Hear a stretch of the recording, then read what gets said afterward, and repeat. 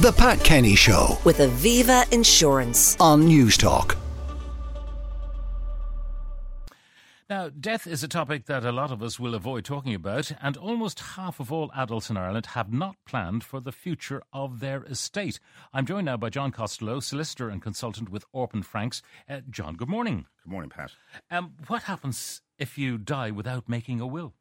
Well, if you have a spouse or partner and you have children, 2/3 of assets in your sole name pass to your husband or partner, and then 1/3 goes to your children. So, we were discussing earlier that most people now have the family, home and joint names. Yeah. So it's automatic. You don't have to worry about that. And in fact, I recommend to clients that if it's a long-standing relationship, that they have everything in joint names, because in fact, there's no need to take out probate when the first party dies if everything's in joint names. Everything goes to the other so party. It's a good, simple, practical thing to do. But if, for example, there is a considerable amount of money or property in one name only, and you die without making a will, what happens to that? Well, 2/3 would go to your spouse, surviving spouse or partner, and 1/3 to your children. And if you didn't have any children, it might go to siblings or nephews and nieces. And Is there a pecking order? There is a pecking order, yeah. It's children first, then parents, then uncles, aunts, nephews, nieces. So that's roughly it. So it could get very diluted by the time you get to that. And in fact, I've had cases where there was no will made, single lady, and we had to look for second cousins in Turkey. So we eventually found that he died. But this is the problems that can arise. Yeah. Now, what about an executor? What is an executor, and what kind of person must it be? Well, an executor, in most family-type wills, the husband or wife or partner appoint each other executor and sole beneficiary, and there's no problem. That's the most common. And then if the partner doesn't survive, you make a new will, then appoint your children as executors. That would be the norm. But you wouldn't have to update the will, because you'd provide for, in case your spouse predeceased you, it would go to your children and they'd be executors. Now, suppose you get a pal who is good with numbers and who would be objective in terms of spreading out the goodies. Yeah. But that pal dies before you do. Yeah, well, I always recommend that you have 2 executors, just in case something happens to one of them. If there are no executors surviving, it's one or more of the beneficiaries that share in the residue of the estate. The main beneficiaries, they can take out probate. Now, that would, if there were, for example, 2 siblings and one of them then becomes the executor, does that not give rise to potential problems? It does. It does. Well, it's another reason for making a will. I mean, the 4 cases where wills are essential is, one is if there's young children, and if both parents die, and there's no guardians appointed in a will, the grandparents have to possibly go into court looking for guardianship of the young grandchild. A second situation then is when grandchildren arise, you might update the wills to provide legacy for the grandchildren. A third situation, obviously, if the death of a spouse or partner, you should update the will. And the fourth situation is if there's separation or divorce. So again, you'd have to update the will in that situation.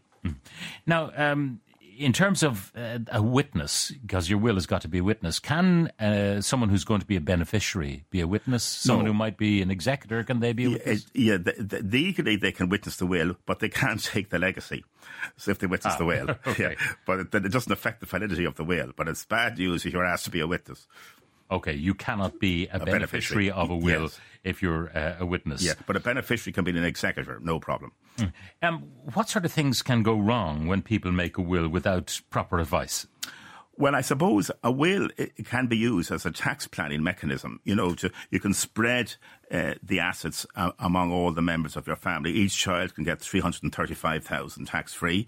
Each grandchild can get $32,000 tax-free, and other relations are. So, to avoid giving anything to the revenue commissioners, you can distribute it among your family. Yes, give the grandchildren, who it'll go into their post office account or whatever until they're 18. Yes. Well, in fact, grandchildren, as we all know, need help to buy a house. And a lot of parents are leaving substantial legacies, are making gifts to grandchildren to buy the house. Okay. But if a child who's underage gets a gift, I mean, could they give it to their parents, for example? Well, they can't. If they're underage, they don't have the legal right to utilise the funds till they're 18.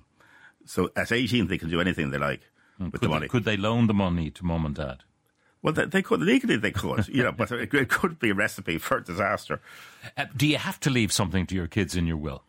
Well, the answer is no. The short answer is no. But there is a provision in the Succession Act. It's Section 117 of the Succession Act. It's the most common section used, where if a child proves that the parent has failed in their moral duty to make proper provision for them, that they can challenge the will and get a share of the estate. Yeah, but if they've been educated and they're free and out in the world, it might be hard to make that case.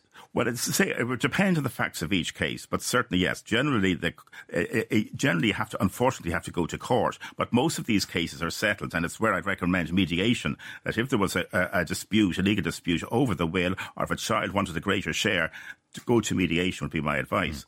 But I think you're right. If the child is very well off, for example, if you're a multimillionaire, you wouldn't be able to succeed to a claim. Now, can you have a will and omit your spouse? Say you're not getting a penny.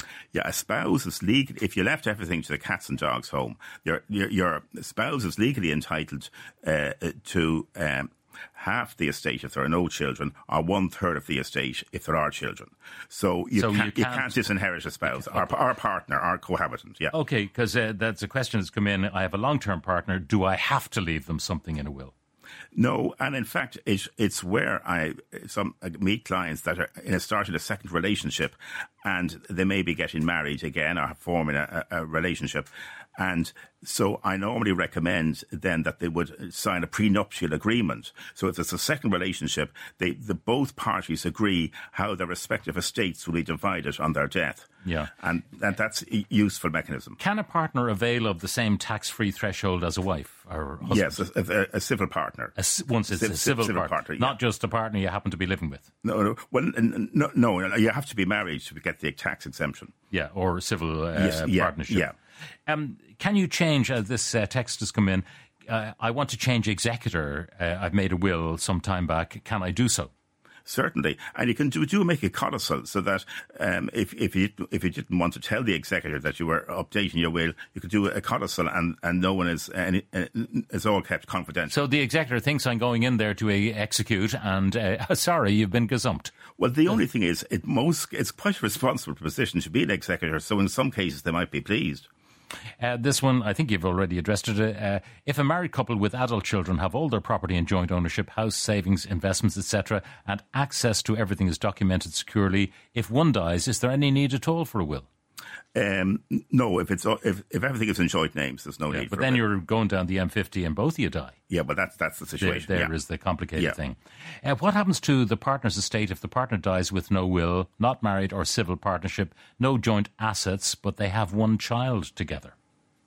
So the partner has assets, they haven't combined them. Yeah. That partner dies, and there's a child of that union.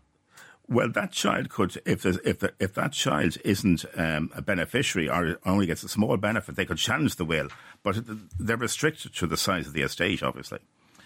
What about power of attorney? How important is that? Well, it's very important, because as you know, we're all living longer, and more people are getting dementia in the 80s and 90s, sadly. And so if you have made an enduring power of attorney, you could appoint a family member or members or friends to manage your affairs if you lose mental capacity to manage your affairs. Yeah. Is it expensive to do? Well, there's now a whole new scheme. There's a new agency called the Decision Support Service, which is located in Waterloo Road, and they are now supervising powers of attorney. So you have to make it with the Decision Support Service. Is that expensive, though? Well, no. In fact, if you do it with them, there'll only be outlay or expenses. Okay. So under this new system, you don't have to go to a solicitor. But the problem is that the DSS wants a solicitor to witness your signature, and the solicitors are really worried, because if you witness someone's signature, it implies that they understand what they're signing, and so it's putting the solicitor in an invidious position. So there's talks going on between the Law Society try and sort that out. Sort it out, yeah. Yeah. And finally, can you make a will without a solicitor? Certainly, yeah. No problem. There used to be, you used to be able to get a will form in a stationery shop, and I haven't seen it recently. But I've seen half the homemade wills have been valid, but the other half they've ended up in court. In my experience, trouble. Trouble. All right, John. I must invite you back on Monday to take our listeners' questions, because there are so many arising from our conversation. But for the moment, John Costello, solicitor and consultant with Orpen Franks, thank you very much for joining us. News Talk Breakfast with Ciara Kelly and Shane Coleman. In association with AIR. Weekday mornings at 7 on News Talk.